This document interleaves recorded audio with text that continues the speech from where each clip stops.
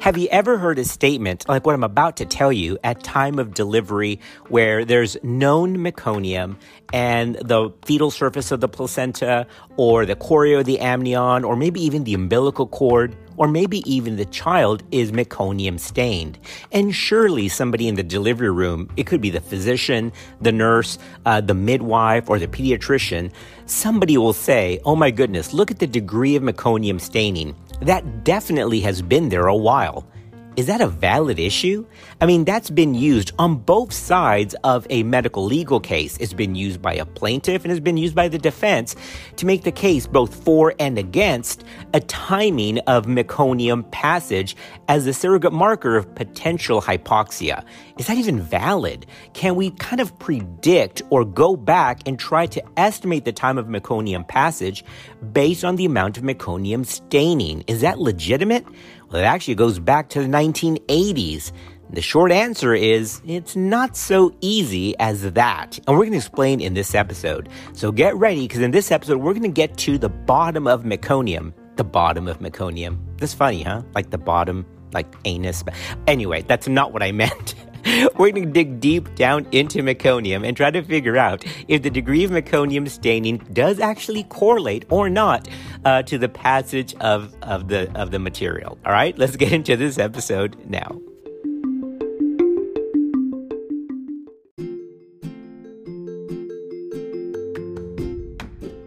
Just trying to keep everyone up to date on evidence-based practice because medicine moves real fast. This is Clinical Pearls.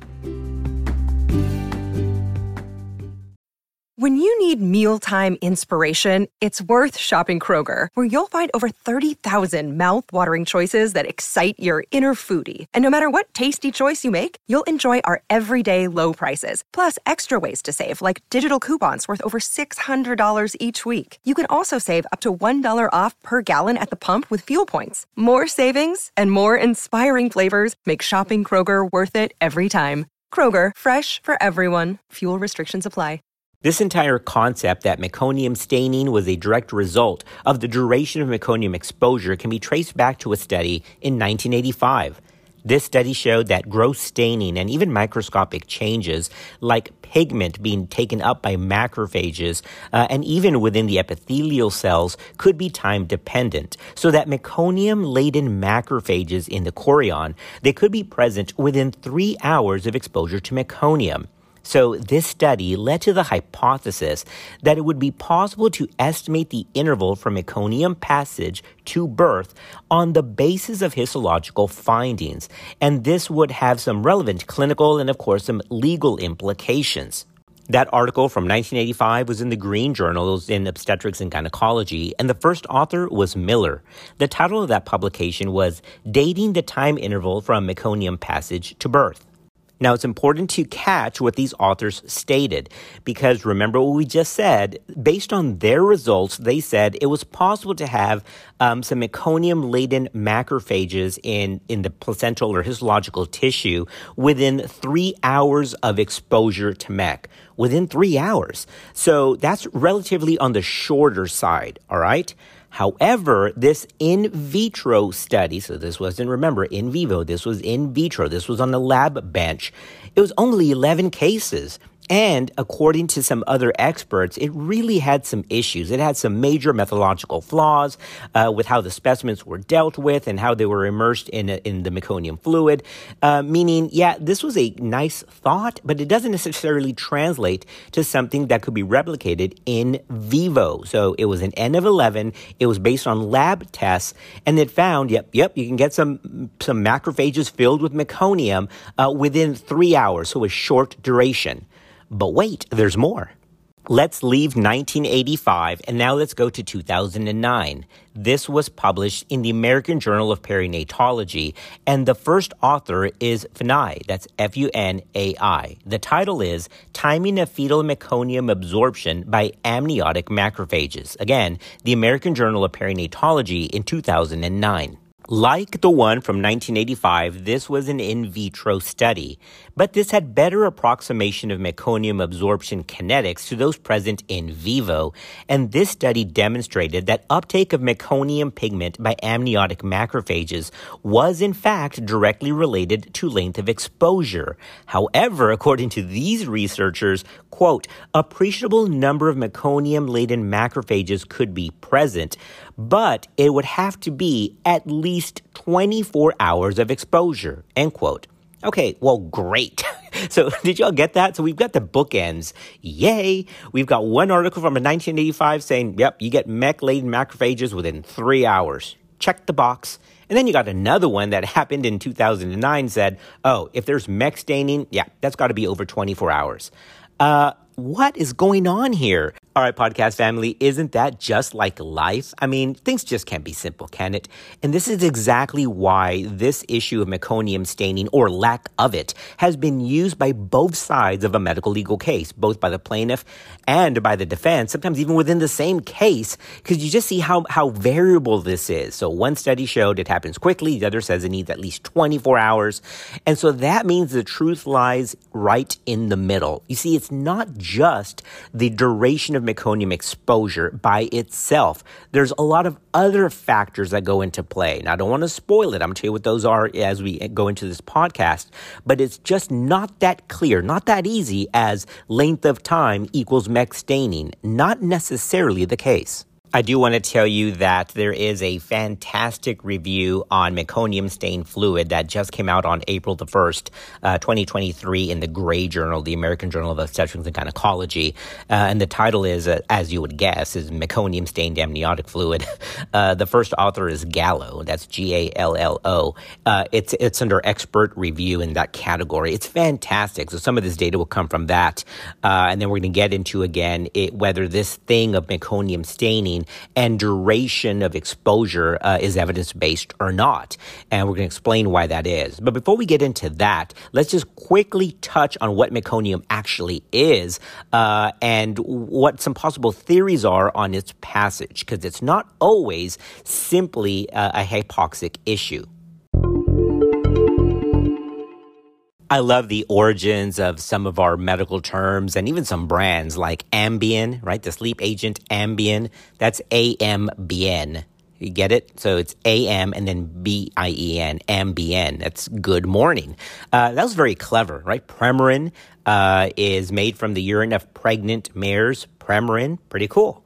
Well, that's the same kind of tie there with the word meconium, because the word meconium actually implies a sleepy state. The original root for meconium comes from meconi, M-E-K-O-N-I. So meconium comes from meconi. That means poppy juice or opium-like. And that referred to the belief that exposure of the fetus to meconium would make the child depressed, like if they had opium or poppy juice. So this idea of exposure to this greenish fluid causing some kind of fetal or neonatal depression actually goes back to Aristotle. Yep, meconi goes back way to Aristotle's time, who first coined that term, meconi, where we get meconium. But what is meconium? It's not just a material that exits the fetus in utero per anus, because the GI tract actually starts expelling some colonic material really pretty early on in the second trimester, but that's not meconium. Meconium is a specific type of colonic content, and we all know it as that greenish, yellowish fluid. Meconium is traditionally something that's thought to occur very late in the second trimester or early third trimester onward. Meconium is a specific type of colonic material. It's composed mainly of water, about 80%. It also has exfoliated skin cells. Laguno has some vernex that the child takes in during swallowing of the amniotic fluid as a recycling kind of pattern. And of course, it has GI secretions. The typical greenish yellowish color of meconium is traditionally attributed to bile pigments. Bilirubin, which is a product of heme catabolism, is the main pigment in meconium and is detectable in the fetal liver and gallbladder from about 14 weeks of gestation onward. Now, whereas the intestinal contents of children and adults is rich in bacteria, meconium during fetal life in and of itself is sterile. However, meconium can cause that sterile kind of a pneumonitis or an inflammatory response that's linked, of course, to the chemical reaction of meconium in the lungs that leads to meconium aspiration syndrome. But it also, if it's very particulate, can cause a true physical obstruction of the airway, and that also is part of meconium aspiration. There's three prevailing theories as to why meconium is passed, and the first is that it's nothing more than a physiological response. The rate of meconium-stained amniotic fluid increases as a direct function of gestational age and can reach 27% at 42 weeks. And that's in an otherwise uncomplicated delivery. There's no issues. Strip looks great. Child is born with a normal pH. It just poops in the womb. And the reason is because that's what it's supposed to do. It's a direct result of GI maturation. So that's the first thought. It's completely physiologic and is a direct function of gestational age. The second is that it is an intrapartum reaction to labor as a stress response, but not because of hypoxia, but because of normal head compression. In other words, part of the vagal episodes that happen during normal delivery with normal head compression, like with an early decel, that could trigger the passage of meconium. It could trigger peristalsis. And there is some truth to that. I mean, cortisol, which increases in fetal plasma at the time of labor, can induce intestinal motility. So whether it's a direct head compression vagal response, whether it's a normal physiological stress response, getting ready for extrauterine life, the child releases cortisol, and that makes it poop. So one is completely age-dependent as GI maturation. Second is a normal reaction intrapartum, assuming everything else looks good, right? There's no other issues. And then the third theory, which gets all of the limelight, is that it's a result of fetal hypoxia. The potential tie to MSAF, meconium-stained amniotic fluid, and fetal adverse events goes back to the 17th century. How about that? With Voltaren. That was first reported in 1687, the 17th century, where they observed amniotic-stained fluid and a relationship to fetal death. Now, yes, of course, I'm not belittling that. Meconium-stained fluid is a marker, not proof of hypoxia, but a marker of potential hypoxic insult. And so that's the key word there. Some use it as evidence of hypoxia when the truth is meconium-stained fluid could be simply a marker of in utero stress. However, the good news, if you look at the actual data, more than 80% of neonates with meconium-stained fluid have a normal pH. And I'm not talking about a pH greater than 7.00, which is normal, but a pH greater than 7.20, like lab normal. Remember, lab normality for a child is considered 7.2 or above, but pathological acidemia, as an OBGYN, as a neonatologist, perinatologist, is defined as a pH of less than 7.00. But based on the data, over 80% of neonates that have meconium-stained amniotic fluid have a pH not just over 7.00, but greater than 7.20. Now, before you turn me off and go on to the next episode, like, that's not right. I know this is linked to hypoxia. Hold on now. It's a marker. I'm not saying it's not. It is definitely possible.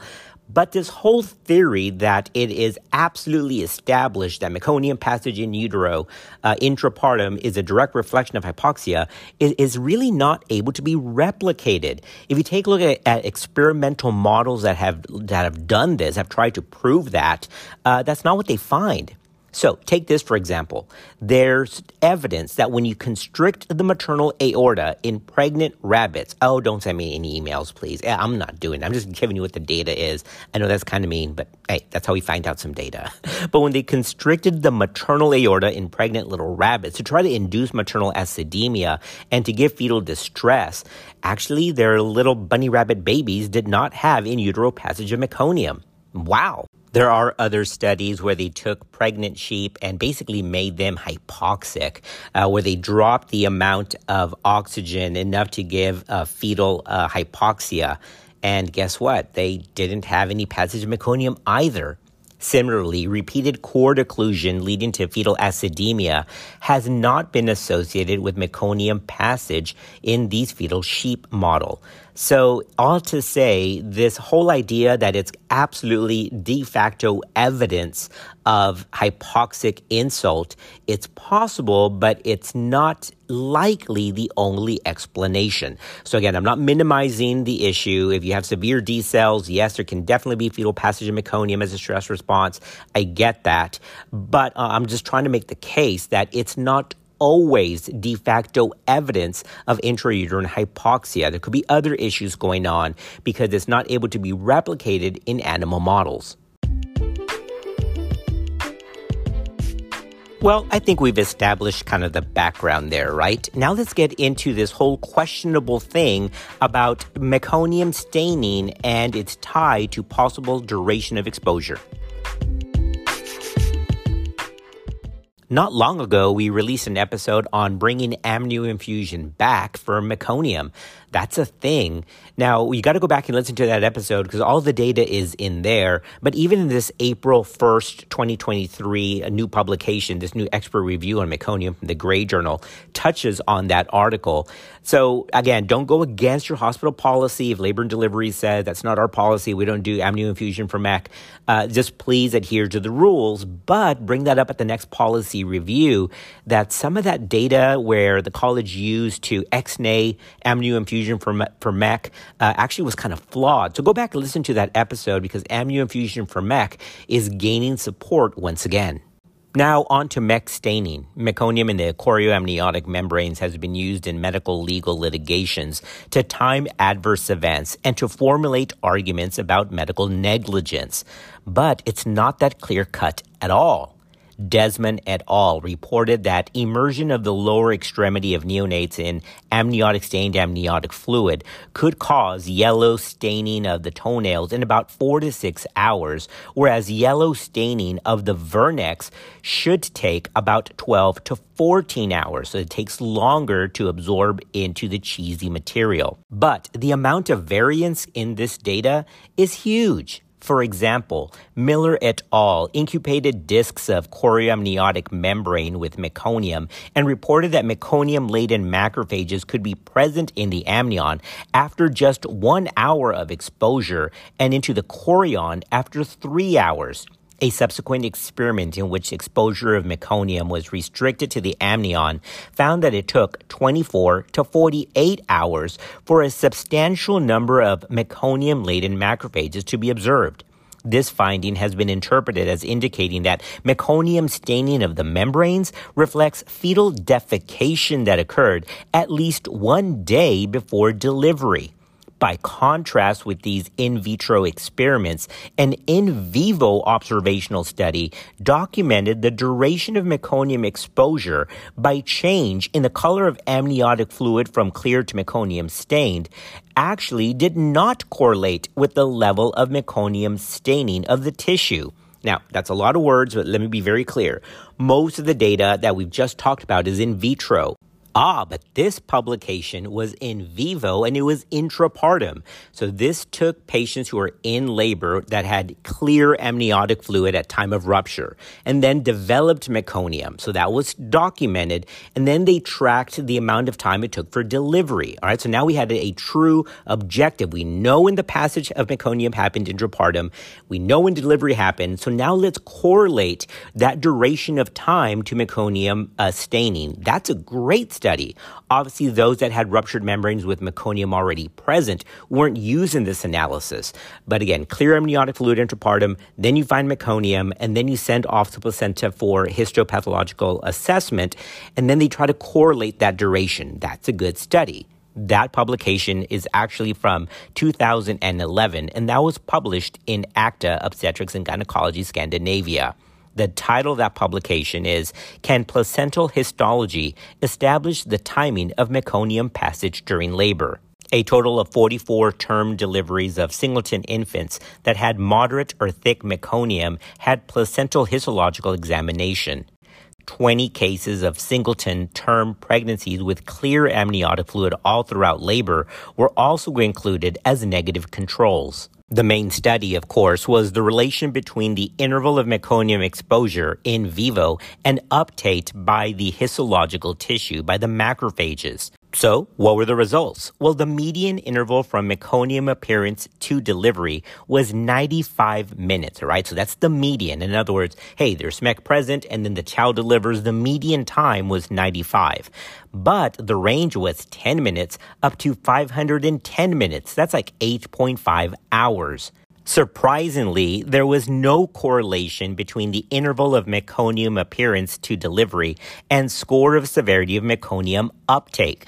So what does that mean? It doesn't matter if it was 10 minutes of exposure or up to 8.5 hours of exposure. There was no correlation to the degree of staining. So they concluded just that. Quote, duration of placental exposure to meconium in vivo was not related to meconium uptake by macrophages where exposure was up to 8.5 hours. In this April 2023 expert review in the Gray Journal, the authors do talk about this, and they state, quote, we are not persuaded that examination of the placenta for meconium staining can lead to reliable inferences about the timing of any fetal injury. Well, isn't that interesting? Podcast family, before we wrap this up, I want to come back and just give you the three main issues, the three main factors here that can influence staining of tissue with meconium. But we're going to do that coming up next. As we get ready to wrap this up, I'm not saying not to send the placenta. I mean, there's still some valuable information that can glean. But there's three main factors here, the three big variables that can influence the degree of meconium staining outside of duration. The first is the amount of amniotic fluid. Obviously, there's a lot of amniotic fluid. It's going to be more dilute, and that's going to decrease the propensity of meconium staining. The second variable here is the actual state, the condition of the chorioamniotic membrane, and even the umbilical cord. In other words, subacute inflammation. If there's subacute infection, remember, the patient can be asymptomatic. She can be afebrile, but there can be subacute inflammation.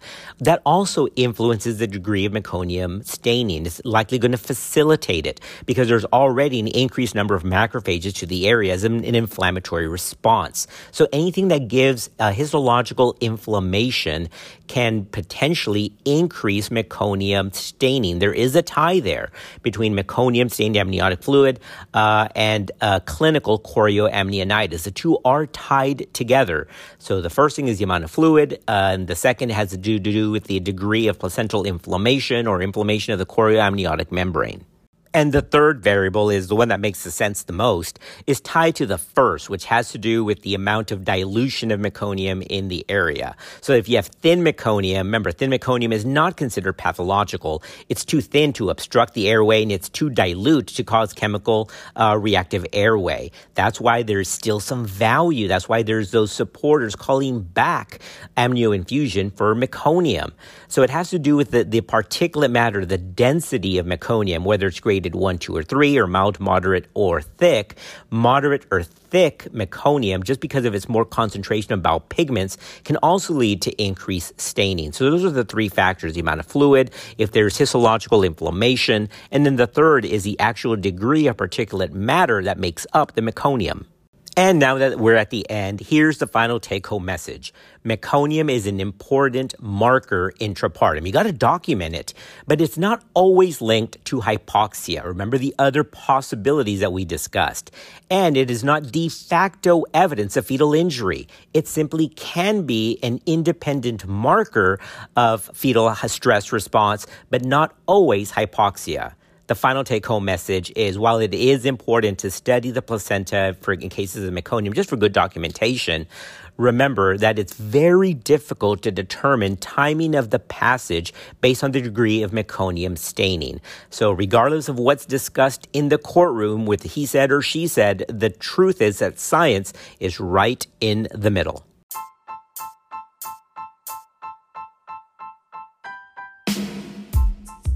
All right, podcast family, that brings us to a wrap. I hope you found this helpful. Thank you again for all of your Facebook messages. Thank you for your encouragement. Thanks for being part of our podcast family. Pass the word along.